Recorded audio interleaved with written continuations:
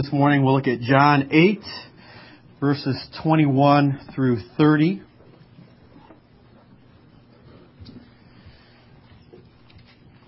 And as you're turning there, I want to ask you to pray for me every week if you could as I put the message together, in addition to the church as well. It really is a partnership. And we know from Ephesians 6 that the sword of the Spirit is the Word of God, which goes forth as God's people pray. So I love putting the message together, seeing what God does on Sunday. And you can pray throughout the week and see how God answers your prayers, and He really does. This last Thursday, I believe it was, I went home and Michelle said, how was your study? I said, it was great. I saw things in the passage I never saw before. And she said, good, I was praying for you. And I told the kids, Dad's working on the message. We need to pray for him. And I said, I knew somebody was praying for me. And I intentionally thought to myself, somebody is praying for me. So please, let's covenant together. Let's join together and see what God does. He really does work in incredible ways. John 8:21.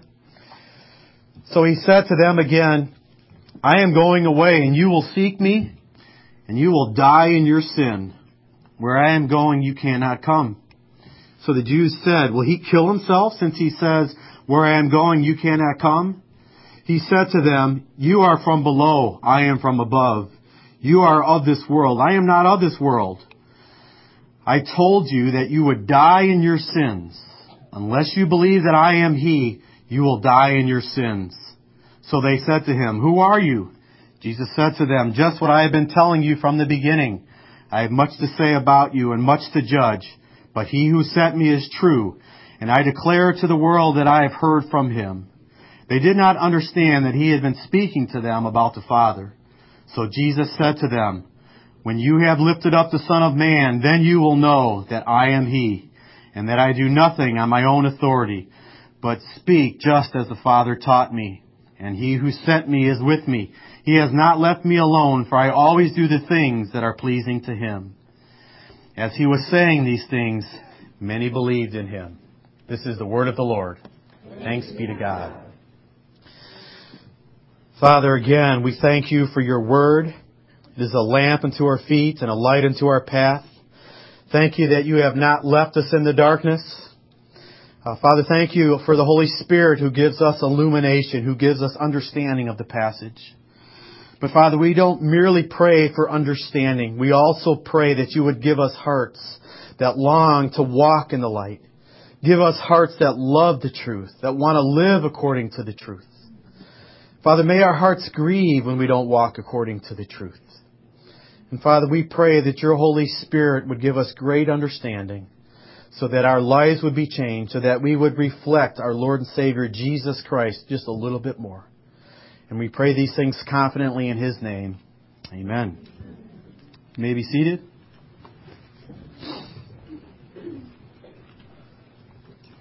A while back, Warren Wiersbe lamented that there are not many prophets today. He went on to say, the church is indeed a non-profit organization. He said, most people don't want a prophet around because a prophet makes them feel uncomfortable. A prophet weeps while others are laughing. While the complacent are monitoring religious conformity, the prophet is busy tearing down so he can build up and rooting out so he can plant. While the popular leaders bend with the wind, the prophet stands as firm as a wall so he can lead the nation forward. Of course, our culture has some choice words for those with such a resolute stand. Words such as intolerant, bigoted, self-righteous, arrogant, and on the list goes. Jeremiah, the weeping prophet, was beaten and put in the stocks for his prophesying. And the last Old Testament prophet, John the Baptist, lost his head for daring to speak out against King Herod, the Tetrarch, and his sin. In Hebrews 1, verses 1 and 2, we have this transition from the Old Testament prophets to the New Testament prophet, Jesus Christ. Hebrews 1:1 and following. Long ago, at many times and in many ways, God spoke to our fathers by the prophets. But in these last days, He has spoken to us by His Son, the prophet to come. I want to talk about Jesus Christ being a prophet this morning. You may recall from our catechism questions that Jesus Christ fulfills how many Old Testament offices? Anybody remember? Say with a little more conviction. 3. 3, that's right. All of them, yeah. That's our secretary. She's sharp. She knows how to get around these things. And that would be the office of prophet, priest, and king. That's right. Prophet, priest, and king. And in John 8:21-30, John is going to highlight the prophetic office of Christ. And specifically, we'll see that highlighted by seeing the 2 functions of a prophet. First of all, we have that of forthtelling. Not foretelling, we'll get to that in a minute, but forthtelling. In other words, God would give them a message, and then that prophet would forthtell that message that God had given them. Unfortunately, for the prophet, that message often was negative. It often included that of judgment. It didn't always fall under the rubric of positive and encouraging news that you will enjoy hearing. Jonah is a good example. His message was this: 40 days and Nineveh will be overturned.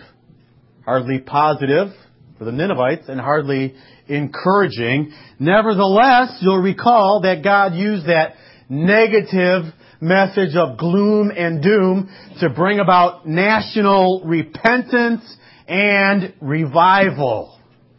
And isn't it interesting that everybody longs for revival? We pray that God would send a revival to America. But how many love to preach about judgments and the need to repent so that God can bring revival? It's one thing to speak about revival. It's one thing to speak about the need to repent. And you'll recall that God used Jonathan Edwards to bring about the First Great Awakening. And does anybody recall the one message, the singular message that he used from Jonathan Edwards to bring about that revival? Sinners in the hands of an angry God. And his text was Deuteronomy 32:25, which talked about the foot of the wicked suddenly slipping and falling down into judgment. That was the message. And today that message by Jonathan Edwards is mocked and scorned up one side and down the other. But that was the message that God used to bring about the Great Awakening. A message about the seriousness of sin and the judgment that comes about because of that sin. All prophets were forthtellers. Many prophets, although not all prophets, were also foretellers. In other words, they would predict, not like me predicting who's going to be in the Super Bowl, but they would predict with utter certainty what God is going to do in the future. And sometime that included the invasion of a coming enemy. God would say the Babylonians are going to come against you because of your sin. At other times, they would prophesy about the coming Messiah, and they would describe the coming Messiah and what he would do. As I said, our text is about Jesus as a prophet. And in verses 21 to 26, we're going to see Jesus as the forthtelling prophet. He has a message from God, and it's a message of judgment. And then in verses 28 to 29, we will see Jesus as a prophet foretelling. He's going to talk about what is going to happen in the not-so-distant future. Let's begin with Jesus foretelling. Verse 21. So he said to them again, I am going away, and you will seek me, and you will die in your sin. Where I am going, you cannot come. I think his going away here has reference to his ascension into heaven. Eventually he's going away. They will not be able to find him any longer, but he will be gone. And you'll notice that right in the middle of that reference we have the statement, you will die in your sin. That statement is loaded with theological meaning, and the religious leaders would not have missed that meaning. In my Bible, there's a cross-reference to this verse that leads to Ezekiel 3:18 and 33:8. Turn to those if you like. Isaiah, Jeremiah, Lamentations, Ezekiel, that's kind of my quick guide. Jesus is speaking as a prophet. And there is a clear reference to Ezekiel here. He sounds just like the New Testament Ezekiel in speaking out against these people. Ezekiel 3. Let me read 17 to 19. And this is the Lord speaking to the prophet Ezekiel. Son of man, I have made you a watchman for the house of Israel.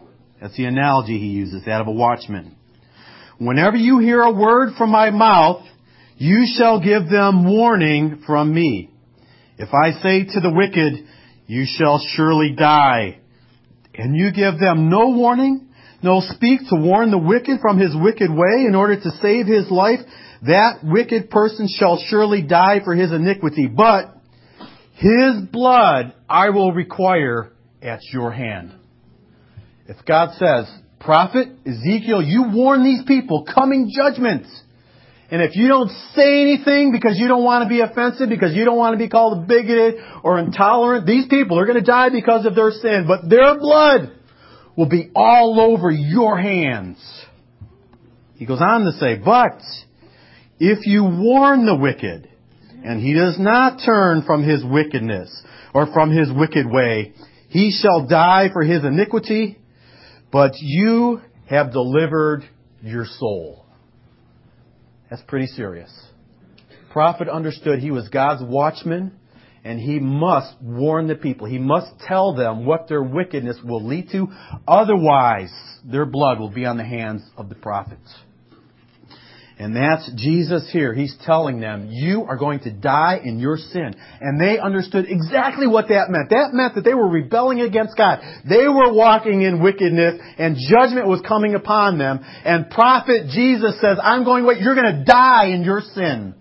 I'm warning you that judgment is coming because of your sin. Very sobering for pastors today who speak for God. We must give the whole counsel of God. We are God's watchmen. We have to stand before the people of God and tell them what is happening. Paul understood this theme very well. And just one other passage from Acts 20. This is very important. This is what we read in Acts 20, 26 and 27. He says at the end of his ministry to the Ephesians, he says, therefore, I testify to you this day that I am innocent of the blood of all you. Why is he innocent of their blood? He tells them, for I did not shrink from declaring to you the whole counsel of God. I am clear of your blood because like a true prophet, I have told you the whole counsel of God. The counsel that you enjoyed hearing and the counsel that you did enjoy hearing. That which was positive and encouraging and that which was negative and discouraging. And Jesus is doing the same thing in this passage. He is speaking out about their sin and the consequences. And he can wash his hands. He can say, I'm innocent of your blood. I told you what is going to come.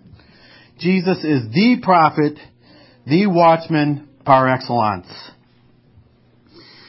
Now you'll notice he says, you're going to die in your sin. Everyone in this room is going to die. And you and I are going to die in one of two ways.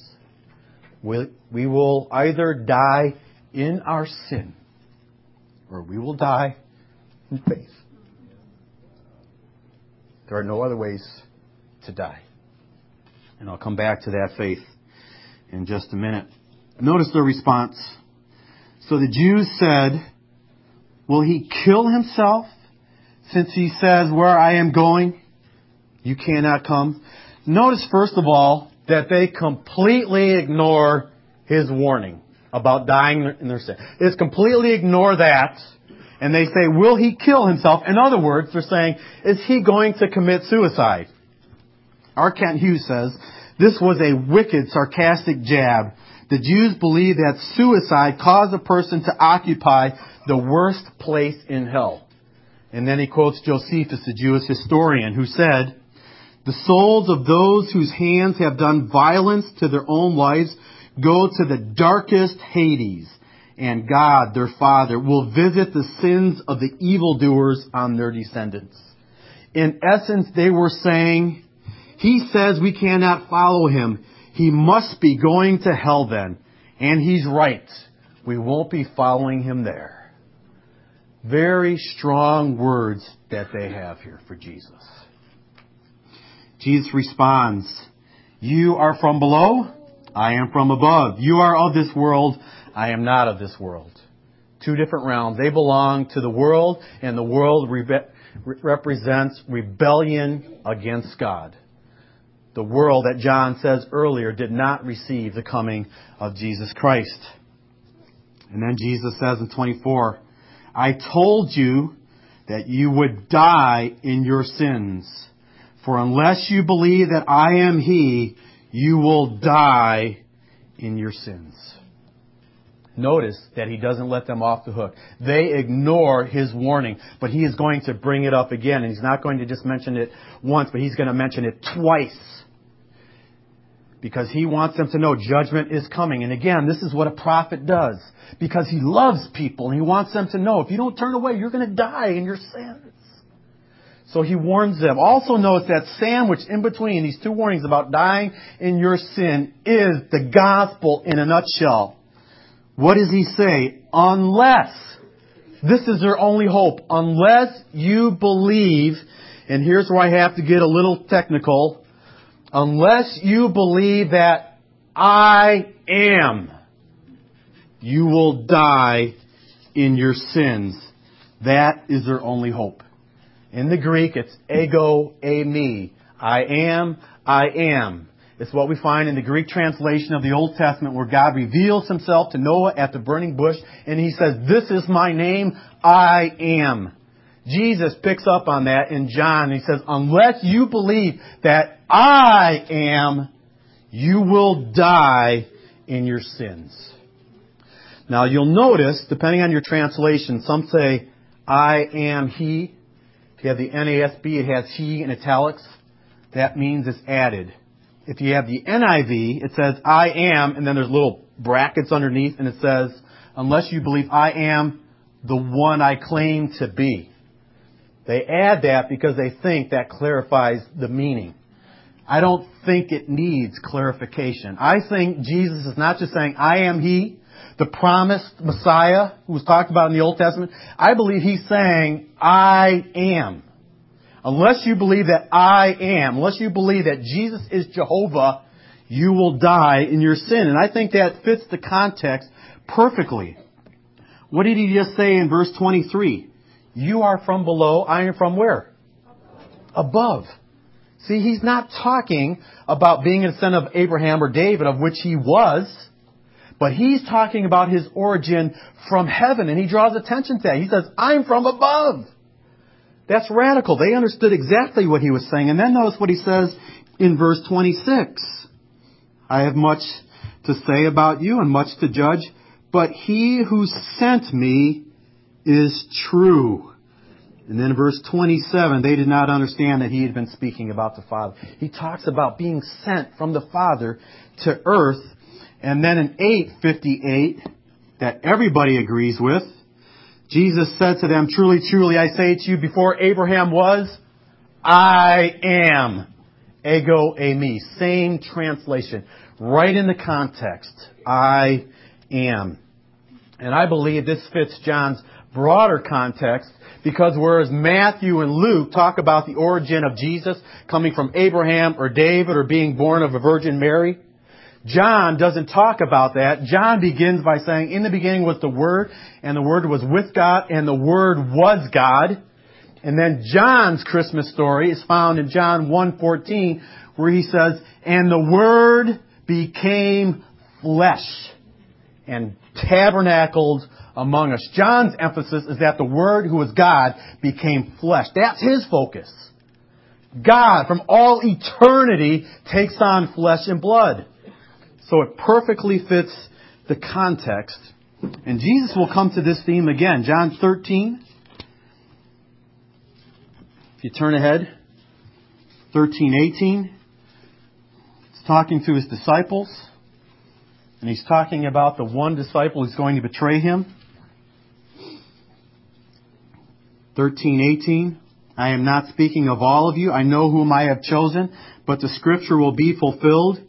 He who ate my bread has lifted his heel against me.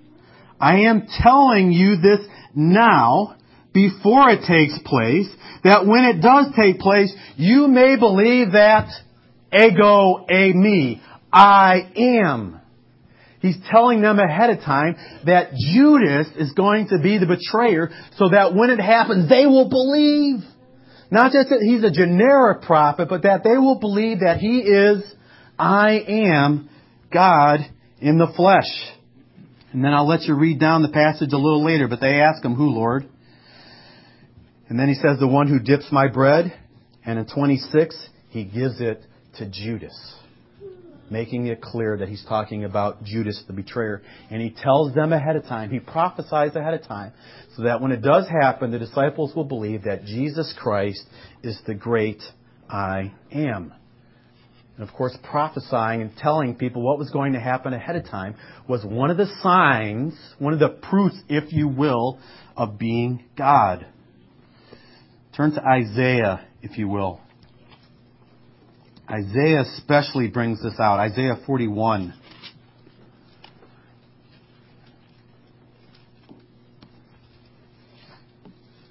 Isaiah 41:21.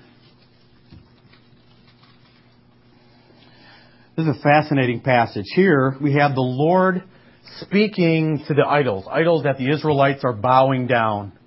But he directly addresses the idols. He says, set forth your case. This is the Lord speaking to the idols. Bring your proofs, says the King of Jacob.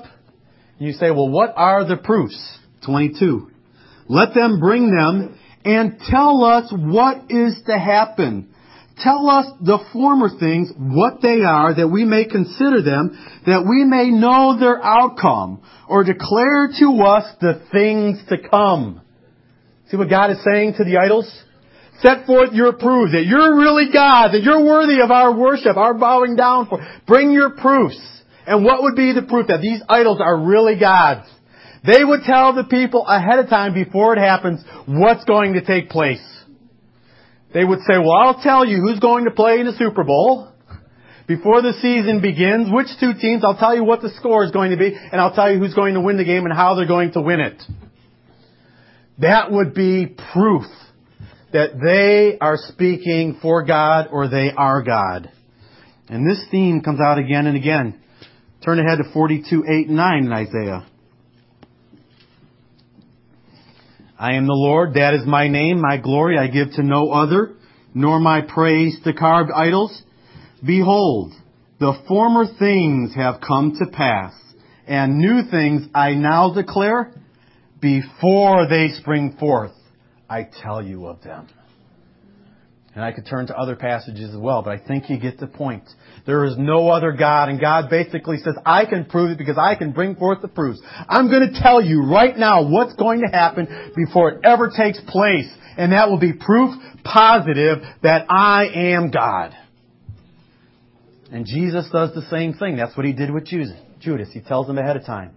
This is what's going to happen, and I'm telling you what's going to happen so that you will know that I am. Only God can tell us with certainty what's going to happen in the future. And the prophet warns the people. He tells them twice in 24, you're going to die in your sin. You're going to die in your sins. Unless you believe that I am. That is their only hope. What's their response? So they said to him, who are you? I think that's just complete evasion.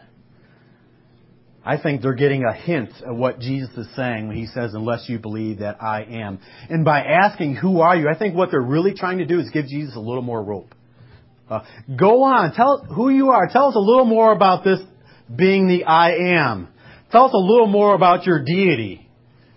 Because we're going to accuse you of blasphemy. We're going to arrest you. We're going to put you to death. Go ahead. Keep talking like that. You're going to get yourself in trouble. Go ahead. Tell us a little more about how you, a mere man, are the great I am. Jesus answers, just what I have been telling you from the beginning. I have much to say about you and much to judge, but he who sent me is true, and I declare to the world that I have heard from him. And then 27, they did not understand that he had been speaking to them about the Father. How could that be? I read that. They couldn't understand that he was talking about the Father. I think, how could they have possibly missed that? Earlier, he was very clear. This is what we read in John 5. When he was working on the Sabbath, 5:16, we read, and this is why the Jews were persecuting Jesus, because he was doing these things on the Sabbath. 5:17, but Jesus answered them, my Father is working until now, and I am working. This is why the Jews were seeking all the more to kill him, because he was not only breaking the Sabbath, but he was even calling God his own Father, making himself equal with God. They knew earlier exactly what he was doing. He was calling God his Father, and he just got done saying, I am from above. So we wonder, how could they have missed it? So clear. This is what I think is happening. I could be wrong, but this is what I think is happening. John 12. I think it spells it out. John 12:37.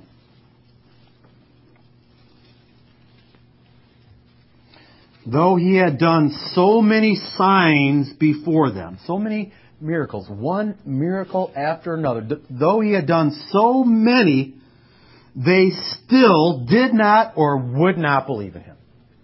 Even though they saw all the signs that pointed to the fact that he is God's Son, he's telling the truth, he is the Messiah, he is our only hope of deliverance from our sins, they still would not believe. So that the word spoken by the prophet Isaiah might be fulfilled, Lord, who has believed what he has heard from us, and to whom has the arm of the Lord been revealed? 39. Therefore, they could not believe. Notice how they moved from would not believe to could not believe. They would not believe because of their sin, so God says, good. You want it? I'm going to bring you judgment. I'm going to make it so that you cannot believe. And then notice this. Isaiah once again. He has blinded their eyes, hardened their hearts, lest they see with their eyes and understand with their heart and turn, and I would heal them. Is that not sobering? The evidence is laid out before them. They refuse to believe. And God says, you don't want to believe? I'm going to bring judicial blindness upon you. I'm going to blind your eyes. I'm going to harden your hearts. And I'm going to make it so that you cannot believe, so that you cannot turn and be healed. That's frightening. That's frightening. Basically, that means their eternal damnation is being sealed. That is scary. That's Jesus, the foreteller. Fourth teller. Now, we see Jesus, the foreteller, telling what is going to happen in the future. 28. So Jesus said to them, when you have lifted up the Son of Man, then you will know that I am. That's how it reads literally in the Greek once again. So the question is, when will they know that Jesus is the great I am? And the answer is when they crucify him. The cross will reveal, notice, with utter certainty, the cross will reveal with certainty that Jesus Christ is God in the flesh. They are going to see it. And this is what I never saw before. We basically have right here two prophecies. Notice first of all what he says. Jesus said to them, when you, he's talking to them, pointing the finger if you will, when you have lifted up the Son of Man. What is he saying by lifted up? Lifted up is not lifting up the Lord in praise. Okay, they're not going to lift him up. It's not lifting him up to heaven for the ascension. They will not lift him up to heaven. This is a reference to the cross. And he's saying when you had lifted up the Son of Man, when you kill the Son of Man, which means Jesus is being very clear, you're going to have me killed. Not just any day, you're going to have me crucified, being lifted up. It's talking about being lifted up on a cross. He says, when you have me crucified. So he's prophesying that they are going to kill him. Here's the second prophecy. When you do that, then you will know. This doesn't mean conversion necessarily. Then you will know that I am. You will know that I am God. And I think I can support that translation of I am once again. Turn to Luke 23, or back, Luke 23. I want you to notice the response of Jesus at his very point of death. And I don't know how I overlooked it all these years. It's one of those things, you ever do that? You're reading the Bible and something hits you like, how did I not see that? That's what I was doing. Like, how did I not see that? Luke 23:46. Jesus is on the cross. Then Jesus, calling out with a loud voice, said, Father, into your hands I commit my spirit.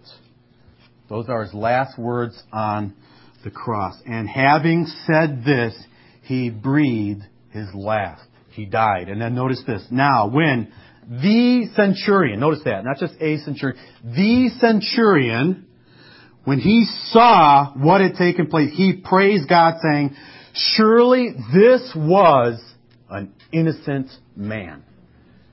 He watches Jesus die. His conclusion is this man was innocent. He should never have died because he wasn't guilty. Now, keep your finger right there in Luke 24 and turn back to Mark 15. 15:39.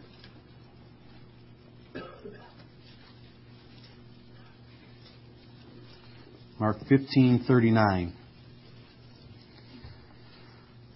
And when the centurion, notice there he is once again, who stood facing him, this is talking about Jesus, saw that in this way he breathed his last. Notice once again, it's talking about when he saw that he died in this way on the cross, he said, truly this man was what? The Son of God. Not just innocent, this man was the Son of God. And what convinces him of that? By the very way in which he dies on the cross. That was his conclusion. You say, but that was just man. One man, the centurion. What about the crowds? I'm glad you asked. Let's look at the crowds. Let's turn back to Matthew 27. Still keeping your finger in Luke 24. I haven't forgot about that. Matthew 27. I'm going to begin at verse 50. And Jesus cried out again with a loud voice and yielded up his spirit. And behold, the curtain of the temple was torn in two from top to bottom, and the earth shook, and the rocks were split. The tombs also were opened, and many bodies of the saints who have fallen asleep were raised. At the death of Christ, there was an earthquake, rocks split, tombs came open, dead people, dead saints came alive, went out into the city. And coming out of the tombs after his resurrection, they went into the holy city and appeared to many. Verse 54. When the centurion, there he is again, and those who were with him, keeping watch over Jesus, saw the earthquake and what took place, they were filled with awe. Terrible translation. Literally, they were exceedingly fearful. The Greek word is phobios. We get the word phobia. Many translations are better. I know some translations have terrified. That's a better translation. They were absolutely terrified. They were scared to death. And they said, not the centurion this time, but now the crowds. What do the crowds say? They say, truly this was the Son of God. That's the conclusion that the crowds come to now because they're watching Jesus and the manner in which He died. That's their conclusion. Now turn back to Luke 24. 24:48. And all the crowds that had assembled for this spectacle, when they saw what had taken place, talking about His death, returned home how? Beating their breasts. Not in silent relief, finally we won't have to worry about Him anymore. Not with shouts of victory, we've defeated Him, we put Him to death. They returned home, all the crowds, beating their breasts. Why? Because they saw the way in which He died and they knew, beyond a shadow of doubt, this was the Son of God. What were they saying? What have we done? We have killed the author of life. We have murdered the Messiah. Oh my, what have we done? And they're beating their breasts because they are overwhelmed with waves of guilt. Because they know, because the prophecy of Christ came true. They would know when they killed Him that He is the I Am. They know it. They know it because they saw how He died. There's no other explanation. Not just the centurion. The whole crowd left, beating their breasts because of what they have just done. The worst crime that will ever take place in the history of mankind. And they have to live with that guilt for the rest of their lives. Sometimes I think about murderers. And we don't find out who murdered, some little girl who was taken and raped and killed. And we think, oh no, they got away with it. And I think, they didn't get away with it. They will live with the guilt of that for the rest of their lives. But the guilt for that type of murder doesn't even compare with the guilt of knowing that you have killed the very Son of God. They knew it. The Pharisees knew it. Even later when they cover it up, they know what they're doing and they have to live with that guilt.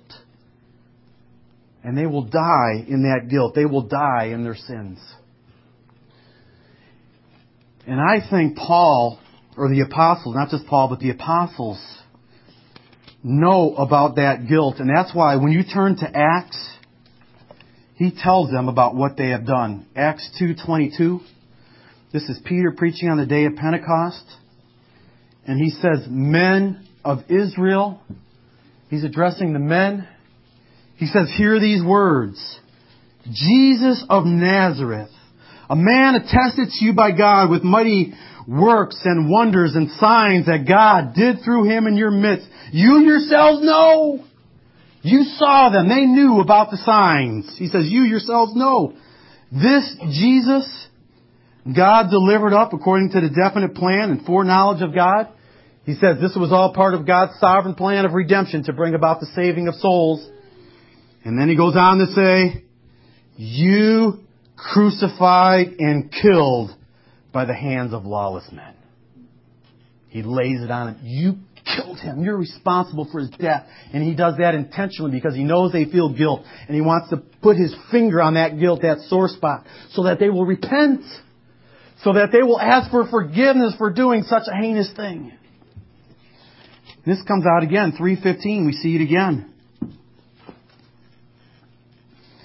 And you killed the author of life. Isn't that interesting? You killed the author of life. And then in 4:10, we see it again. Let it be known to all of you and to all the people of Israel by the name of Jesus Christ of Nazareth, whom you crucified. God raised from the dead. Why did they do this? They knew that they're responsible for his death, that they had guilt. And this is how you help someone overcome guilt. You don't help someone overcome guilt by ignoring it. You help someone overcome guilt by pointing out what they did wrong. We do this with our children. They do something wrong. They feel bad. The best thing we can do to help them alleviate that guilt is say, now what did you do? That wasn't right, was it? And when they say, no, it wasn't right, you need to ask for forgiveness. And when they ask for forgiveness, then you can say, you're forgiven. And they can be set free from that. So don't think about this finger pointing, you've killed the author of life, as a mean thing. This is a gracious thing. They feel guilt. They need to feel the weight of that guilt. I often say this in our confession time, Lord, may we feel the weight of our guilt. And then because we feel the weight of our guilt, we confess, Lord, what have I done? I've sinned against you. And then I often pray, and Lord, may we feel that guilt being lifted because you have set us free. So the apostles put their finger on that guilt. You're responsible, so that they will own up to it, ask for forgiveness, and they can be set free from the murder of the Messiah. It's their only hope. Many of them did not repent. They lived with that guilt for the rest of their lives. Many people died, terrible guilt. But some did believe. It's interesting in the passage that it says, as he was saying these things, many believed in him. That sounds encouraging, but I'm afraid it's going to get a little discouraging when we look at what follows next week. But many do believe. But that's the only hope. Everyone will die in their sins unless they believe that Jesus is the I Am, God in the flesh, who died on the cross, atoning for their sins. If people don't turn to that, they will die in their sins instead of dying in faith. And those are the only two options. And I pray that God opens the eyes of all of us and we see Jesus Christ is our only hope. He is our only hope. The gospel is so simple. Believe in Jesus Christ as the Son of God, and you will have everlasting life. Let's close in prayer.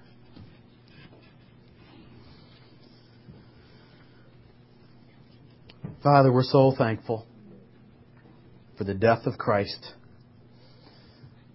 Father, the worst event that has ever taken place in the history of mankind has been transformed by you into good news. Good news for those who believe, for those with faith. Father, I pray that we would all look to Jesus Christ. May we see that He is the Son of God. May we see that He is the Savior of mankind, the promised Messiah.